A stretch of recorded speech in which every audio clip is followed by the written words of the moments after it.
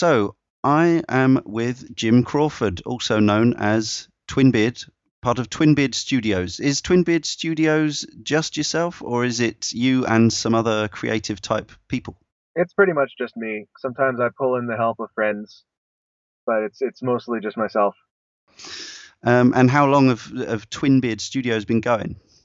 I came up with that name for things, name for stuff I do in maybe 2009, and I've been making games for quite a while, but I started putting them up in places people might actually notice them around 2009 when I started making things in Flash, and Yeah. that was the name I chose for the for the for the brand, so to speak. Okay. Now, uh, mainly we're going to talk about Frog Fractions, but I do want to talk about some of your other games as well. They're all up and available at http colon dash slash slash twinbeardstudios.com slash games. Yeah, Um, I actually recently got a hold of the twinbeard.com domain, so you can just use that too. twinbeard.com. Excellent. Okay, that's even easier.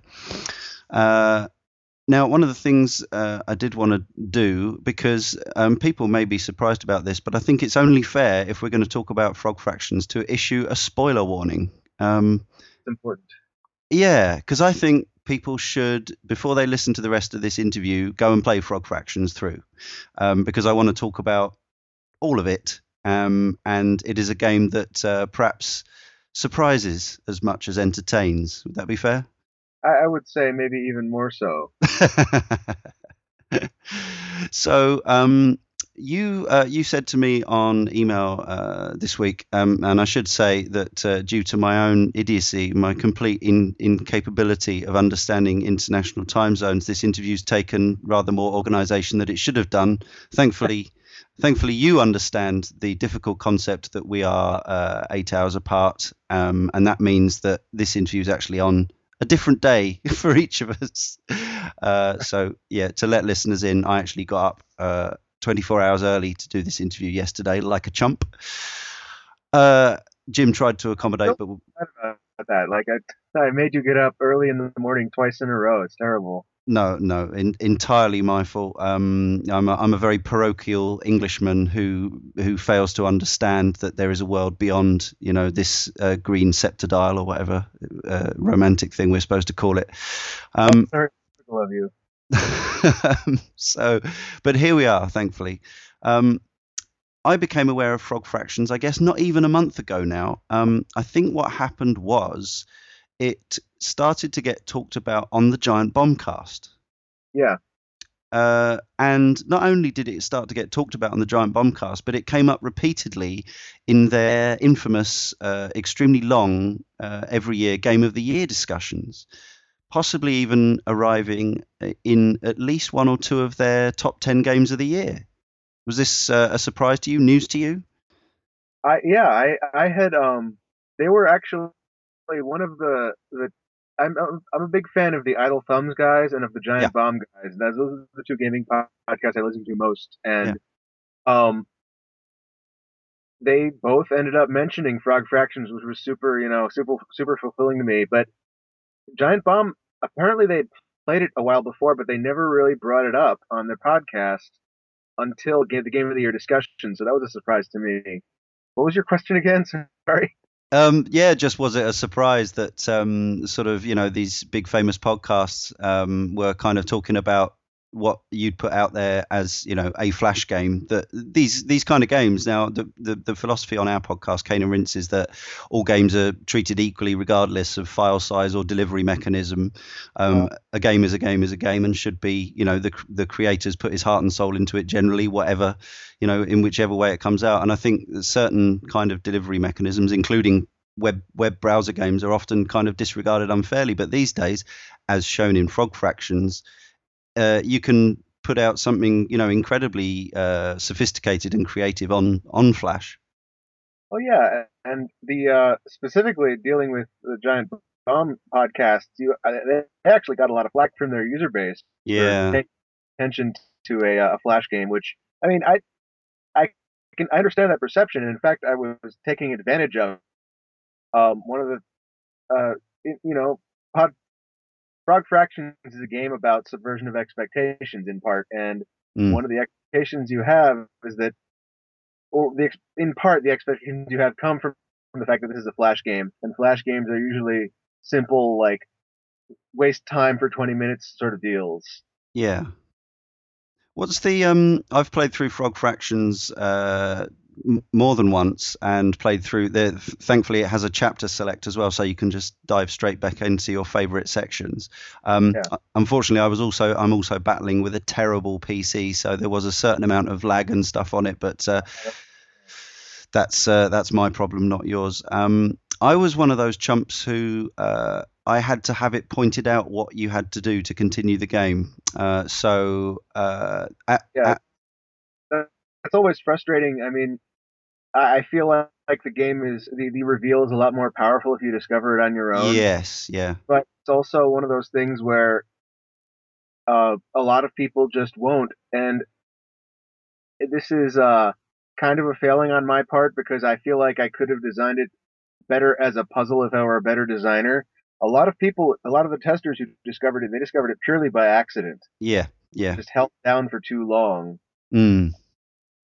and that's one of the things that I would love to be able to go back and work on some more. Um, but yeah, that's a thing where I forget where I was going with that. What was go on? No, that's cool. It's probably my waffling questions that are to blame as much as anything. So when did Frog Fractions come out? Was it October, did you say, around then or earlier? Yeah, as I recall, it was October 24th that I actually decided it's time to call this thing out because it had been making the rounds on Twitter for a while, like a day or maybe 12 hours before I said, you know what, I'd better just say it's out and officially release it so my friends can tell their friends about it instead of like everybody but my friends because I told them it's not out yet. Right. I'm telling them, don't tell people about this. So I kind of accidentally released it, and that was late October. And it immediately got a lot of attention on social networking? Yeah, that was what happened was that Brandon Sheffield tweeted about it, and Uh-huh. he's got a pretty robust network, and it kind of blew up on Twitter, and yeah, it was really fascinating to watch the mimetic arc, the virality happen from the Mm. inside. Never, I'd never really paid attention to, you know, step by step to the cultural understanding, the zeitgeist of it, any particular game. So Yeah. with so much attention to detail, just because it was so interesting to me, because it was my own project.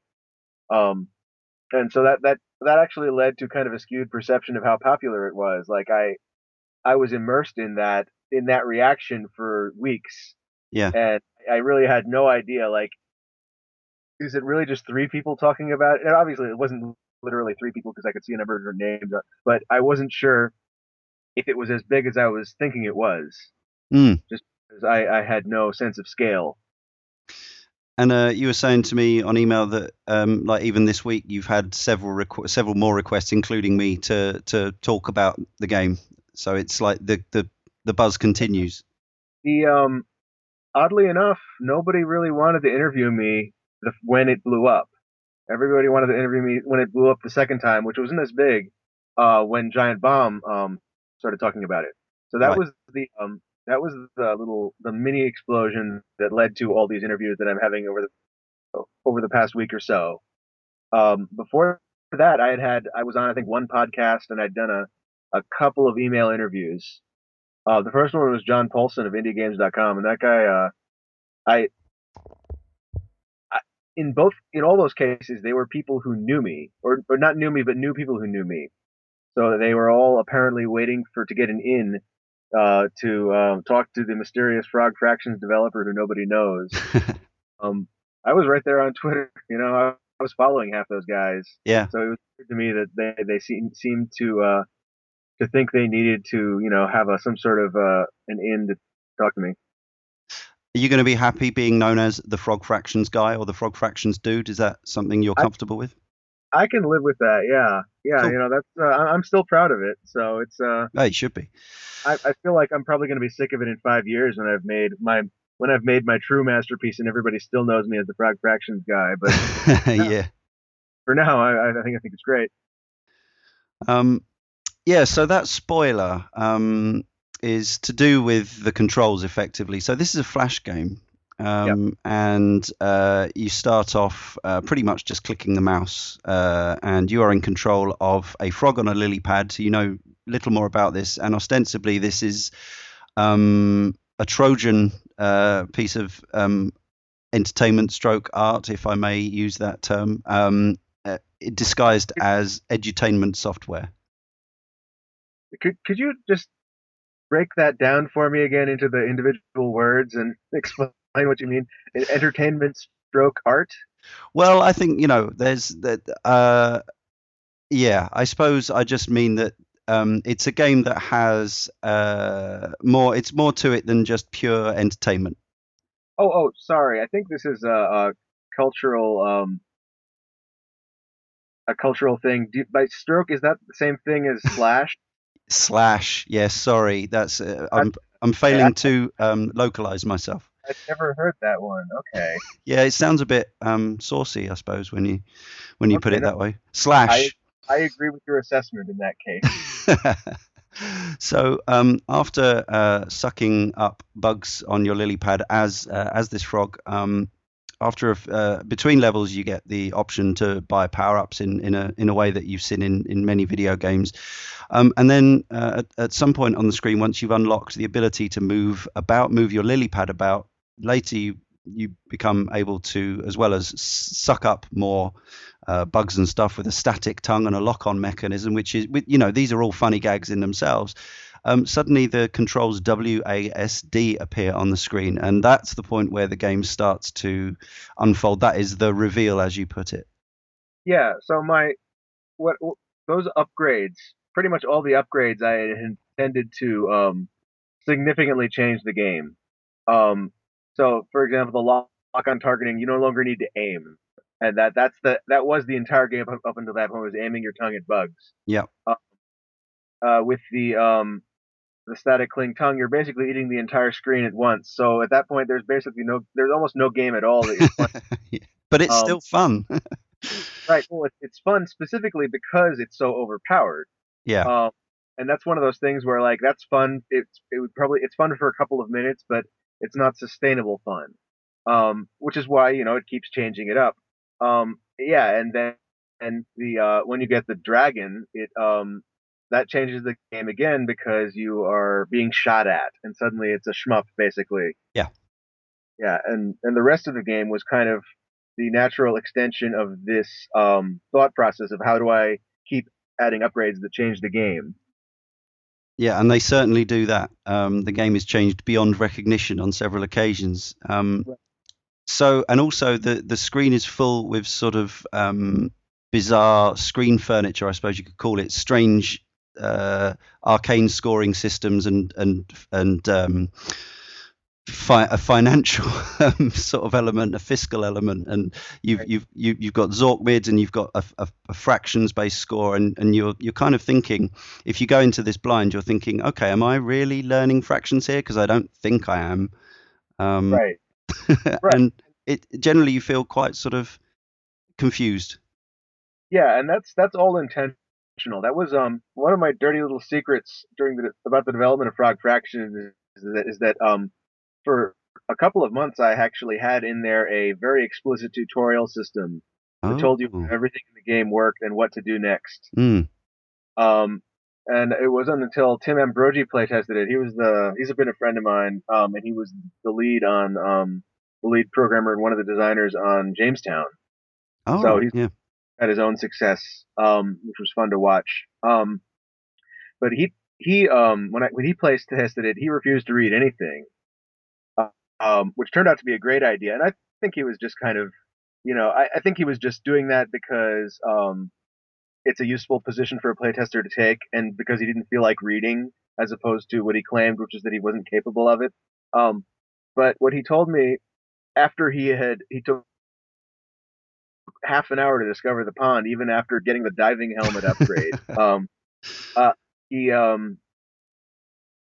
he told me that discovering underwater was when you finally like when you get the turtle or the dragon and you dive beneath the surface of the water and discover that's not the end of the world after all, even though the game has been telegraphing it to you in so many ways that it is. Yeah. He said that it was like uh, discovering that the candle could burn bushes and uncover secrets in The Legend of Zelda. Mm, mm, Which is one of those moments in video games that's the kind of thing I live for like yeah. suddenly the world is opened up to you and it's much more vast than you thought it could be. Yeah. Um, and that was when I realized I could do that sort of thing with my game, which I just I dove into that head first. You know, it was I jumped on the chance to make that sort of thing.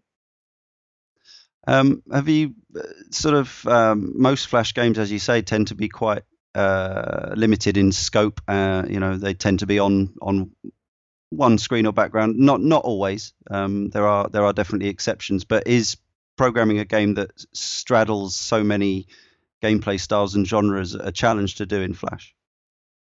Just no, because I mean not in Flash specifically because Flash is it's a fairly robust virtual machine these days. It's a lot more performant than it used to be, although it's still software rendered, which is why you were getting that chugging you were getting. I'm Yeah. imagining that was the underwater section.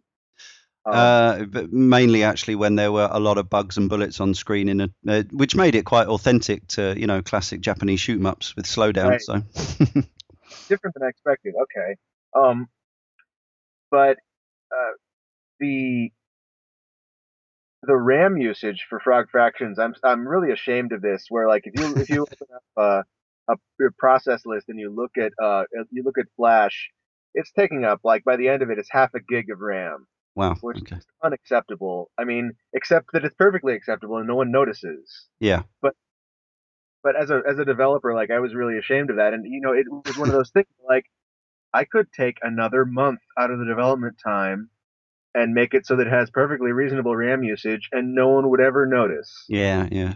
Um, but I mean, it goes to show you how computers are really powerful these days, and even when you're doing a virtual machine, even when you're doing something that used to be quite limited, like Flash used to be quite limited, it's gotten a lot, but it's gotten a lot more powerful. Specifically, Flash has, and also computers have. And these days, the main reason you see Flash games being limited is mostly just that people expect them to be, Yeah. Yeah. and also there's download size. So Frog Fractions actually is I think 17 megabytes, Hmm. which is fairly large Flash game because it's one of those things where when people load a Flash game, they want it to load quickly Yeah. because it's edited in a web page. And Frog Fractions I've seen it take minutes to load on slow connections, Yeah. and so that's a thing where people can lose patience. It's a It's another reason. barrier. Yeah. Oh, Yeah, as I'm somebody who's got pretty fast broadband but a pretty slow PC, so I'm looking so it loads instantly. But then I've got this slow chuggy version because I'm working with 3 gig of RAM and an old graphics card or whatever. I guess the graphics card is irrelevant, but yeah, I'm this is looking a forward. this is more for me than for your listeners, but when you were in the underwater section, Yeah, did you have performance issues? Were you moving slower than usual? probably yes. Thinking about it, generally it was kind of lurching every few frames or whatever, so Yeah, it okay. felt kind of sticky, Yeah, uh, which is a shame. Um, that sucks, and especially because that section is already paced so it's paced slowly, yeah, of course, it's an deliberately underwater so. But section. Yeah, right, and well, it's also just trying to set a mood, yeah. and Mm. if it's slower than that, uh, it's just kind of painful. And I know of people who like tried to play, they stopped playing the game at that point because A, they didn't have sound on, so they weren't getting half of the mood. Ah, no, you got to have the sound on. Yeah, yeah. And B, they were running it at half speed, so it was taking twice as long to cross the screen as it should have. Yeah, I suppose, that you start to get into thoughts of, do I put a message up somewhere before you start playing saying close other browser windows or stuff like that, but it's all kind of a bit, it's not what the game's about, I suppose, really.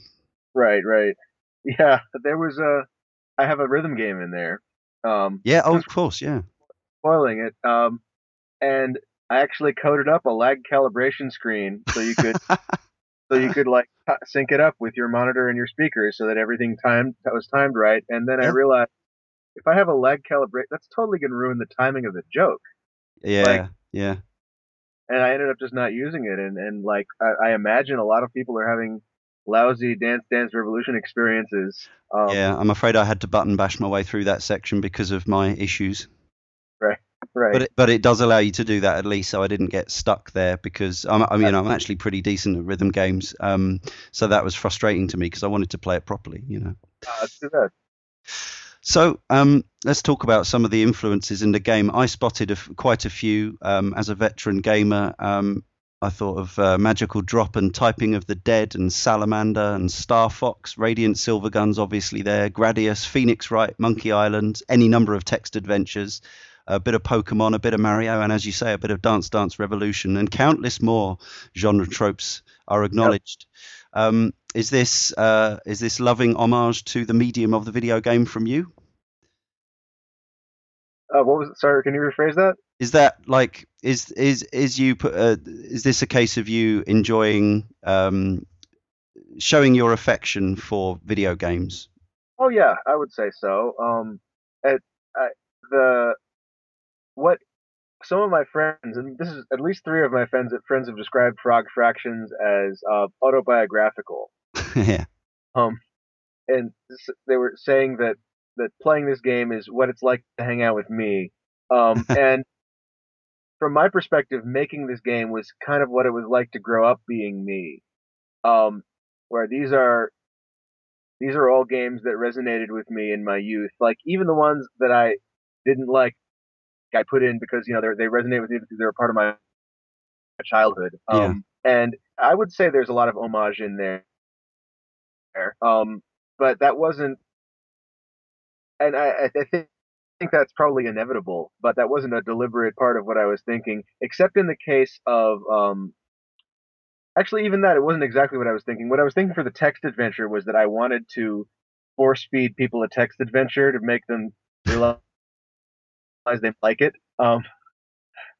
And um, it actually did work in some cases where people said, "Hey, I'm gonna go play. I love this. I'm gonna play another text adventure now." I Hmm. never realized I could enjoy that, um, which was one of the things I was trying to do. And of course, because I wasn't careful enough to like specify, okay, now go play these particular ones. They probably went and played Hitchhiker's Guide to the Galaxy or something, Yeah. Yeah. Yeah. which is like the worst possible text adventure to go to when you're new at it. Yes. Yeah. Yeah. I'm 40 years of age, so I grew up in the 8-bit era with text adventures. So there's a certain amount of nostalgia attached to that. But I guess a lot of people playing Frog Fractions are considerably younger than me, and they won't really have the experience with the genre. And it is a very specific thing, playing a text adventure, very different to anything that there is now. Yeah, yeah. It is a very specific skill set, and it takes it's a fairly. I mean, I made this one particularly easy, and I tried to make it. I tried to make it learnable, Mm. but and I think a lot of people did pick it up, but I actually watched a tester learn how to play text adventures by playing this text adventure, but he was a programmer, so I don't know if he counts. Different mindset to the rest of us. Right. So I know a lot of testers just went to a walkthrough, which if you that's fine. I realized that like this is going to be the except like once you're past the pond, that game is going to be that mini game is going to be the biggest barrier um Yeah. for people to get through. And I think a lot of people did quit on it, and I think a lot of people did go to the walkthrough for it. Mm. And at that point, like I'm okay with both of those things. Like if you want to quit there, you're not quitting where you think the game is just this dumb little thing that you don't understand why people care about it. Yeah. You've seen the you've seen the meat of the game at that point. True. Yes. But you don't get to see bug porn, which is a Right. shame. But I, I'm I am actually really proud of the immediate payoff for finishing the text adventure. I think that sequence um, with the human and with the West Wing intro sequence is probably the best part of the game. That's pretty funny. Yeah. This begs the question. It's an obvious question, but when did you get the idea for Frog Fractions, and what were you doing? Did it all come at once in a rush? No, it did not. It was over the course of about a year. I started, I guess it was September the year prior, so September of 2011 or so, Hmm. that a friend of mine, Rachel Sala, who was one of the artists in the game, came to me and she said, "Hey Jim, I was going to make this missile command clone with my brother. Here's some art for it. He flaked out on the coding. Do you want to make this game with me?" And I looked at the art and it was like, oh, these are some neat bug animations and a here's a frog, and I sure I can make a game out of this. Yeah. I spent the next couple of months working on a missile command clone and trying to make that fun, trying to figure out how do I elaborate on the missile command idea in a way that does new and interesting things, and that turns out to be really hard. I did a lot of research, and I looked at, I think there was an official unreleased sequel, and there are a number of clones out there, and none of them really feel like they are the essence of Missile Command. They all feel No, like that's true. different. They all feel like they're going in a different direction with it, and losing what was great about the original. And I ended up doing the same thing where I decided I cannot figure out how to make this sustainably fun. Like I tried a bunch of experiments and they were all fun for a little bit, but they weren't fun for more than a few minutes at a time. And that was when I started putting the each of the different experiments basically became an upgrade. Ah, Um, okay. Right. and when I was thinking about how do I move on from here? What else could I do? I thought about, oh, I could add in a bunch of other games. Like you could fly off into space, and I think when I showed it to Tim, it was just, it was the pond and flying off into space, and then I think I jumped straight from there into the courtroom scene, and then Dance Dance Revolution. I think that was the whole thing at that point. And the process for the next year or so, after I realized I wanted to do that, was just I would code up something in a frenzy, thinking, "Oh man, this is going to be amazing! I'm going to show it to my friends this weekend," and I show it to my friends, and they're either really amused by it or they don't think it's that great, and I fix it if they don't think it's that great, or if they're amused by it. We usually have a conversation where like they'll say, "Oh yeah," and then this should happen, and they give me their ideas. And it was just a year of me sitting in a room with people saying, "Wouldn't it be cool if Mm-hmm. Yeah, that really comes actually across. that?" Yeah. And I throughout my life I've been having those ideas, and I've been hearing people have those ideas, and they're always cool ideas. Where like, wouldn't it be cool if? But usually people don't actually put those things into practice, and I think that's kind of what Frog Fractions is just that idea, the idea of like taking all your crazy ideas and your friends' crazy ideas and just kind of mashing them into a single game. Mm. And that was really that's how Frog Fractions happened. It was and notably like I wasn't working on it solid for that whole year. I probably spent 3 months of man hours on it. But I do think that I needed to spend the whole year just thinking about it in the back of my head to really make it what it was and find what it was and find the fun, find the the moment of discovery. Yeah, it's rare. It's very hard to be funny in the medium of video games, I think, and Frog Fractions manages an incredibly high laugh to time ratio, I would suggest. Uh, I th Thanks to well-timed gags. I was spoke. Did you have a? Do you want to finish that or? No, that's cool. Go ahead. Yeah. So I feel like I have a couple of superpowers in this regard, and one is that I'm a programmer designer, so I was basically working alone. I had artist friends and musician friends, but I was basically making this project all by myself. and so I had very precise control over everything. And usually, what happens when people try to make funny games is that they hire a funny writer, and then that's it. Mm, You know, you put some text in the game, and there's no attention paid at all to timing or to trying to make funny mechanics or to funny events in the game.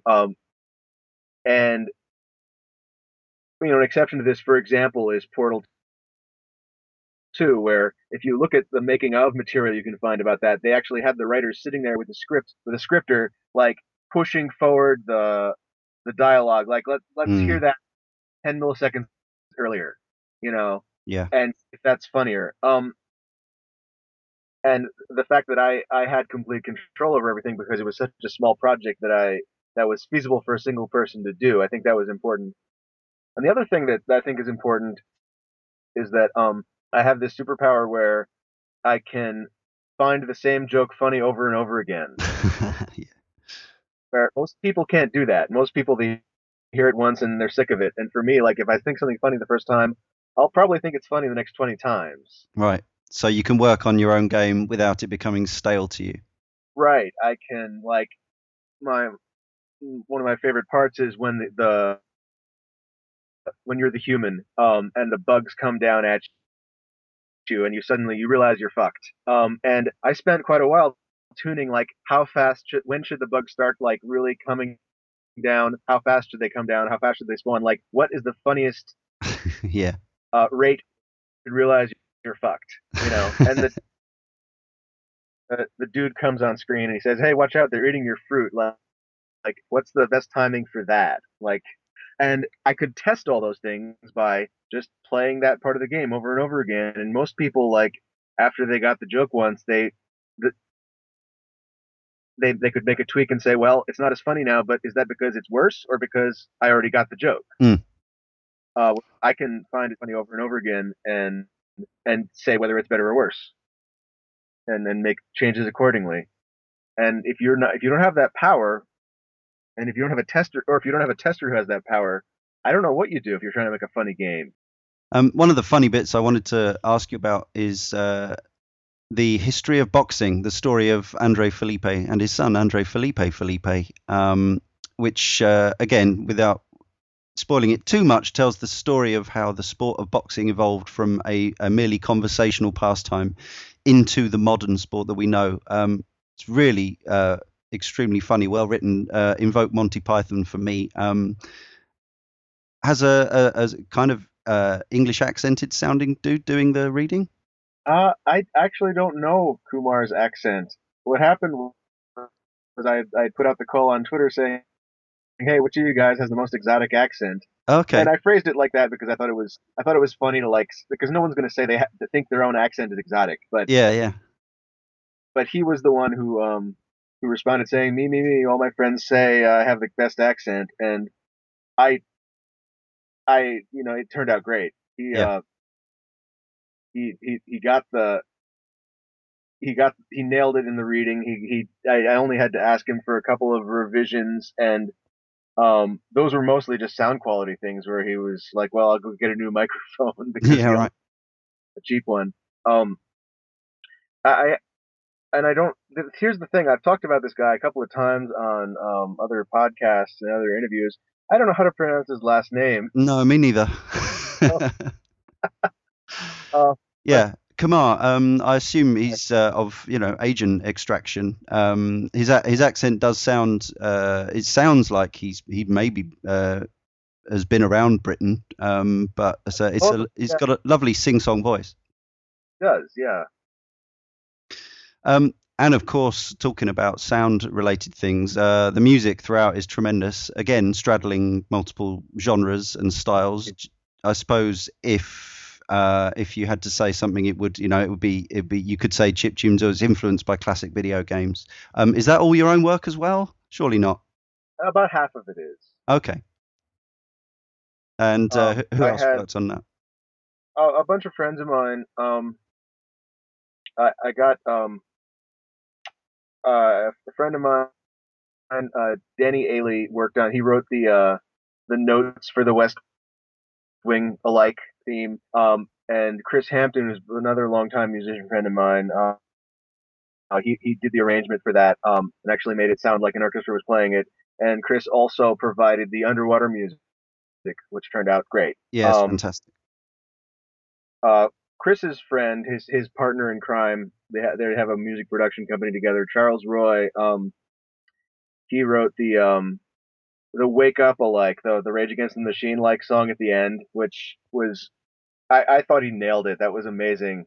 And in the first try too, like I asked him like make something like Wake Up, and he was just, here you go.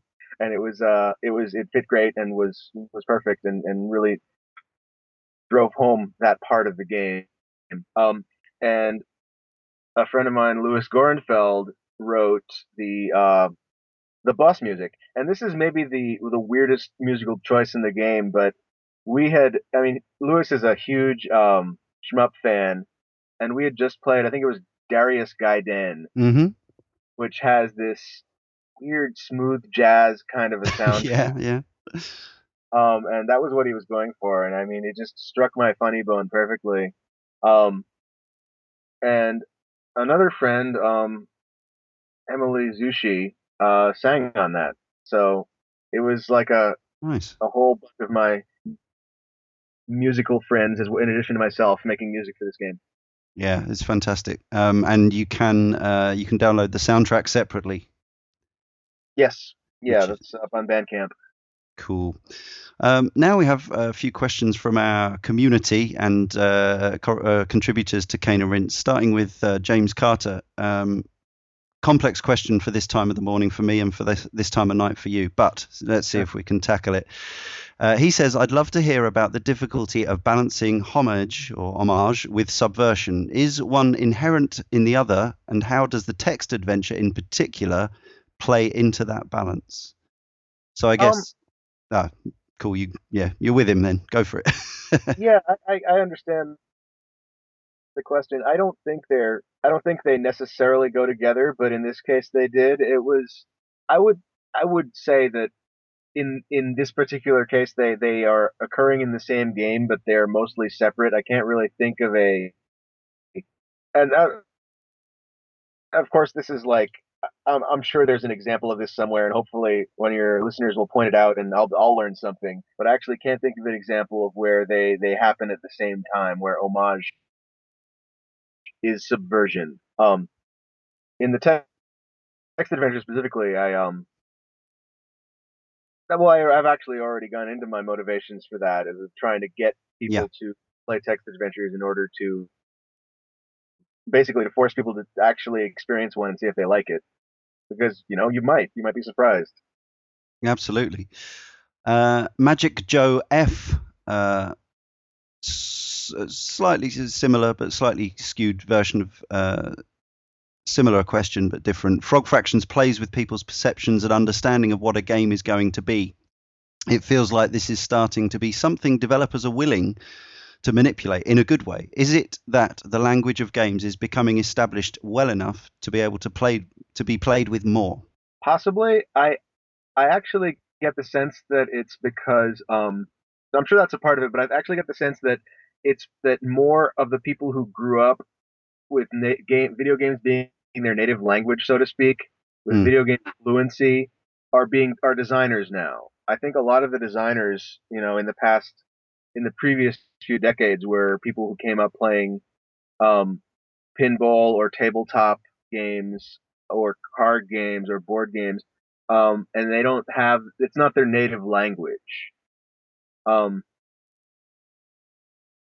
and a lot of it though is also that nowadays you're seeing a lot of indie success where you're really weird, quirky, visionary developers are getting to make the thing that is really them. And I think Frog Fractions is an example of this, where like people are saying this game is Jim. It's the same thing. mm. It's and I think that sort of influence is extending out onto the larger game space, and also people are taking games more seriously as an artistic medium, as a medium of expression now. You're seeing lot of AAA games, like whether or not it's actually good art, you're seeing a lot of aspirations with it, which I think is great. Like there was an Yeah. interview with the Far Cry 3 writer, where he was just defending to the death the idea that this game is satire of AAA shooters. Mm, And I don't know if that's a really defensible position to take, but I think it's a really good position to if if you are tasked with writing a AAA shooter, like that's maybe the best way you can do it is from that perspective because mm, it's one of the things that like it's so hard to satirize because it's already so both self serious and at the same time as it is self mocking. Like yeah. the AAA shooter is just such a ridiculous genre on its face that Yeah. trying to make fun of it is almost impossible, and Yeah. yet it takes itself so seriously. And I mean that's the sort of thing that oh I don't know how I was going to finish that sentence. Anyway, that's what's the next question? That's cool. No, I was actually just thinking as you were saying that I wonder if the people at particularly Treyarch have possibly been satirizing the first-person shooter by stealth, i.e., they're making these massive billion-dollar Call of Duty franchise sequels, but actually they know very much that each of their entrants into that lineage are completely ridiculous.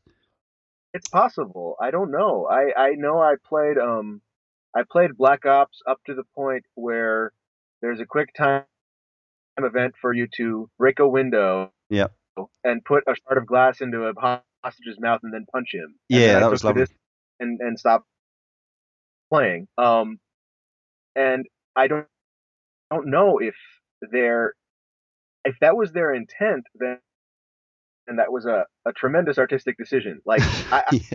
I do make all my games with the idea that anybody can walk away at any time. Like Mm, and thinking that actually in some cases that's the optimal like Futilitrist for example, Utility Pong, those games are both games where like once you get it, you should stop playing. yes.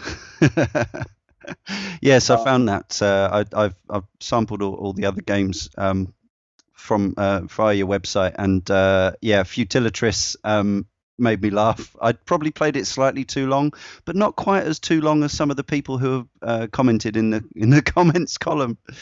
I've seen some amazing art done with Futilitrist pieces. Just screenshots are just they floor me. And yeah, I mean I get it because Tetris is an addictive game, but Yeah, is at some point like at some point you're just literally being an addict. At some point, you're just playing a game because you are compelled to. And I would really love it if our culture were able to better distinguish between compulsion and actual enjoyment. is it possible to play Futilitris to the point that the squares of the tetriminos are down to 1 pixel in size? Can you go that far in theory? I I did the math on this once, and I think the answer was yes. There is an God. ending that you might actually hit the ending before you reach that point, but it's close if not. Wow. Yeah. So to briefly explain, I mean, listeners should try out Futilitris. When you clear a line in Futilitris, it's a perfectly serviceable, functional Tetris clone. But instead of clearing a line, it expands the width of the screen. That's the short version. Right, and that was one of those things where I was surprised that no one had ever done that. Yeah. I had had the idea for a this was back in like 1998 for a Tetris that automatically selected the worst possible piece for you. Um, and this is an idea that multiple people have had over the years, and I've seen multiple versions of it. Um, and at the time, I mean, for a long time, I was actually bitter about this because my version was no one ever paid attention to. But I mean, this is me being a sullen teenager. But in this case, I think it is actually a an idea that looking back is kind of obvious, but no one is. I've never seen it before. I've never seen that the idea No. of doing this thing with Tetris. No. Perhaps processor power and graphical fidelity could have been considerations because you know. Possible. Yeah. Roy42 from our forum asks, were there any other game elements you wanted to implement in Frog Fractions but couldn't for any particular reason? So many, so many. yeah, when I got laid off from my web development job in August, and I was thinking, okay, you know what? Before I start really looking for a job, I want to finish Frog Fractions, and I set the deadline of the IGF entry deadline, which is as I think mid October, and I decided, okay, I need to make this game. I need to get this game out in a month, and so I looked at all my to-do list and cut out almost everything. So there was a ton of stuff that I wanted to put in there, and it's almost all just like I didn't have the time to do it. I didn't have the time to do it and still make the deadline. Yeah, I guess when you're working in that way, I'm sure it helps to set deadlines. You said at the start about at some point you just had to release the game. I suppose it's like the apocryphal painter who's constantly adding little, touches and to the point that you could keep going too far and spoil the game even. Yeah, and yeah, that's actually something I had been thinking about where like if I had one of the things I wanted to do was have multiple DDR songs, multiple Dance Dance Revolution Right. songs in the game, and I that might have just killed the pacing. Mm, That might have just been like too much for people if had I would probably have had to because it's funny once to fail a song miserably because it's the difficulty is way too high, yeah. but it's not funny to do that over and over again. So I would have had to have added like a difficulty selector and and basically it would kind of be like the text adventure where I'm forcing people to play Dance Dance Revolution for 15 minutes or half an hour, On a like keyboard. Yeah. on a keyboard, yeah, which is kind of missing the point. And that was something that was totally in my to-do list, and I would have eventually gotten around to it if I hadn't forced myself to release it. And absolutely, like looking back on it, looking back on like now that I have a little bit of distance from the creation of it, I think that would have been a worse game Yeah. if I had done that. Yeah, maybe so. Wizard of Odd asks the final. I reckon the answer to this is me editorially interjecting, is going to be no because you're an American and this is about a Spectrum. So, but let's see. The final section reminded me of a brilliant game I used to love called Millionaire on the Spectrum. Is Jim familiar with this game? Yeah, no, I'm imagining that Millionaire was a clone of Lemonade Stand, Yeah, I think rethemed. that's it. Yeah. And Lemonade Stand is the game that I was inspired by. That was by one of the I think it was actually by one of the people who went on to go found the Minnesota Educational Computer Corporation. Ah, Um, as I recall, that game was written in the early '70s on a mainframe in BASIC, and then ported to the Apple II in the late '70s. Um, and it's mine is a riff on the Apple II version specifically, but it's a pretty good example of a game which is it actually does a pretty good job teaching you the basics of economic transactions of how economics works under the auspices of a fun game. It's pretty fun. yeah. I pretty much kind of bulldozed my way through that section by just minting Well, more money. Is there another way? my game, my version of Lemonade Stand, for a while there was, and then in the week before release, I was just like trying to get everything acceptable.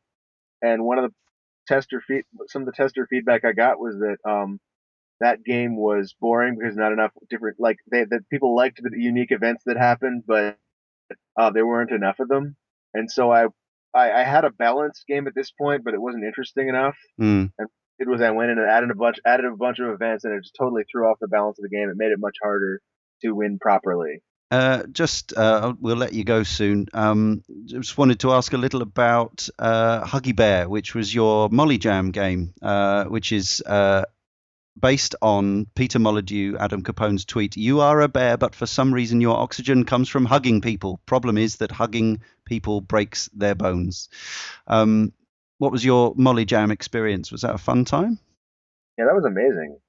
That was I There were actually two Bay Area Molly Jams, and the San Francisco one was like 200 people. But I went to the Oakland one, which was much more, Okay. which was held at the Museum of Arts and Digital Entertainment, which is basically like a rented office with a bunch of video games in it, which is incredible. And there was room for about 30 people there, and I went to that one. It was a great experience. It was very like it was great working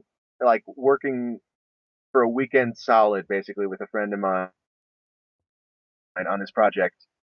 And all the people around us working and watching people's games progress from basically nothing to something that was actually playable and kind of finished. Um, when we Brian and I had met up the day before the jam started, and we were like, okay, we picked a tweet and we brainstormed some ideas about what we were going to do. Um, and then we went into the jam space, and there were like probably five teams in the room, and one of them had our tweet. Um, so that we were rival Oxygen Bear developers, and it turned five teams at the San Francisco jam space. They also picked that tweet. I think it's probably the easiest one to make a game about. Right. Um, and that was a really fun experience. It was probably the first game that I released that had actual artist art in it. Mm. I've been working on fractions before that, but I'll tell you, as a programmer designer, it's actually infuriating to me how much more fun good art makes a game.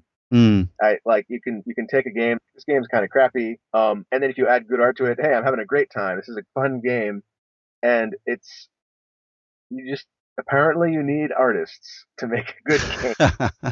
Yeah, I remember having the conversation even as a kid, talking about, even when graphics were becoming more sophisticated in the 80s, just, was it more fun? Was it any more fun playing, say, Operation Wolf than some old um, television game where you're just controlling a blocky crosshair shooting at blocky dots? And yes, the answer is yes, it definitely is. It is more fun, and it's kind of frustrating to me that it is like both as a player and as a creator. Yeah. But yeah, that's one of the facts of life apparently, and it's annoying, but it is the case. So artists, you get to stick around for a while longer at least. Yeah, and Huggy Bear again, it's basic, it's based on a tweet that's a joke, and it has good humor in it. The music change when you power up effectively is hilarious. Those that music was also written by Chris Hampton. He wasn't at the jam space, but he happened to be on Instant Messenger when we were starting the games. I was like, "Hey, Chris, do you want to make music for this?" And he had some free time, and he just nailed it. Like I asked for m- like MIDI guitar Yeah. solos, like you might hear in the Doom soundtrack. Yeah. And he just nailed it, and like he even did the right like at one point he sent me a version with like slightly out of off key guitars, and the version he fixed it, and I was like, no, put it back. It's better if it's slightly off key. Yeah, yeah, definitely. MIDI guitar should always be slightly off key. It's one of the rules. Right. Um, have you had any communication with Adam at all, the man behind Peter Molyneux? I don't think so. I'm following him on Twitter, but I Yeah. think so many people are that like I think he's kind of a weird celebrity now after Yes. Molly Jam. Like it everybody that really resonated. I watched I think it was Anna, I forget her last name at Double Fine was who she just threw out the idea, hey, would anybody be interested in a jam based around Peter Molyneux's tweets? Yeah. And the response was just unbelievable, and it I think it was in less than a month that they organized an actual jam, and worldwide I think there were like over 1,000 attendees. Yeah. It was crazy. And I think that was a it was that that made everybody realize like how much everybody loves this guy. You Yeah. know, um, Absolutely. I haven't talked with him personally. Well, we're proud to call him a friend of the show here, and hopefully he'll listen into this. I'm sure he will. I would imagine Frog Fractions is the kind of thing he'd love. And yeah, if you ever get the chance to speak to him, he's a genuinely lovely guy as well. Very interesting character, but really Cool. Yeah, sweet. yeah. Final few questions. Will we get to see Frog Fractions on other platforms such as iOS? Surely this is the obvious place for it to be. I would love to do that, and it's a matter of will I find the time? Will I find the money? Because I am Uh, I'm not in a place where I can spend a lot of time on a project with no income right Yeah. now. Mm, Um, um, Frog Fractions on like I would love to do, for example, a native PC port, right. like and fix like for example all the performance issues that Flash users are seeing. Yeah. And port it over to Steam, other maybe PC platforms. Steam Greenlight or something like that. Yeah, I mean Steam. I would like to put it on Steam. I don't know how feasible that's going to be. Greenlight is actually a remarkably poor fit for Frog Fractions because I can't like if you look at what people do on Greenlight is they tell you about the game. Yeah. Right. They have a video and they'll hear all the cool parts of the game and they have a bulleted point list of all the cool parts in the game. If I did that for Frog Fractions, that would basically ruin Frog Fractions. That's true enough. Yeah. Yeah. But and so if I were to get it on Steam, I would probably have to sneak it through the back door, which I'm not sure exists still. Mm, Which back door of actually talking to people at Steam. Um, and specifically on iOS, which I believe you mentioned, yeah. that would be a really interesting project. It would be a weird design challenge because the mini games are almost all based around mouse and keyboard, and some of them like so the ones based around the mouse would probably be the easiest fit. But the ones where like how do you make DDR on an iPad? You know, how do you make Yeah. and more importantly, how do you make DDR and a Texas Adventure on an iPad without a tutorial? Because a tutorial is just going to kill the comedic pacing. Like iPad games usually have a fairly extensive training period just to get to the point where you can do anything at all. Just because, I mean, in a large part, it's because it's such a a young platform for games where people are figuring out how you control iPad touchscreen games rather.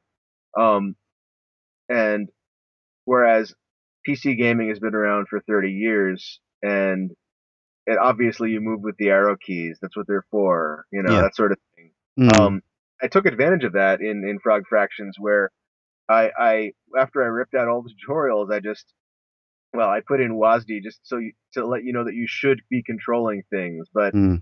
um, most people just understood that, like, oh, I can move around now, but I'm not moving automatically. I guess I should probably check the arrow keys, and those work as well.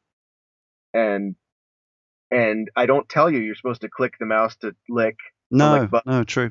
I don't tell you you're supposed to hold down the mouse button to lick further, which some people have trouble figuring out, but they always get it eventually. Yeah. And a tutorial very specifically puts you in the frame of mind where you're expecting to be fed the next part of the game instead of finding it, instead of going out and figuring things out and seeking out actively the next part of the game and and what you're supposed to be doing. Mm. Um, and I definitely I feel like that's kind of crucial to the essence of what Frog Fractions is, which is discovering this undergame that you never suspected existed. Um, if I were to make a Frog Fractions for iOS or a game like it, I think it would have to be if I were to do it the same way, like it's a collection of mini games. I think it would have to be mini games that were based on popular iPad games, Mm. Okay. so that people would know how to play them already. Like I don't know, like Jetpack Joyride and Angry Birds come to mind. Yeah. Tiny Wings. Yeah. All that sort of thing. That's Um, that's a great idea. I would play that. I would buy that for $1 in a heartbeat. I'm sure a lot of people would, and so it's a matter of like um, where do I find the time to do it?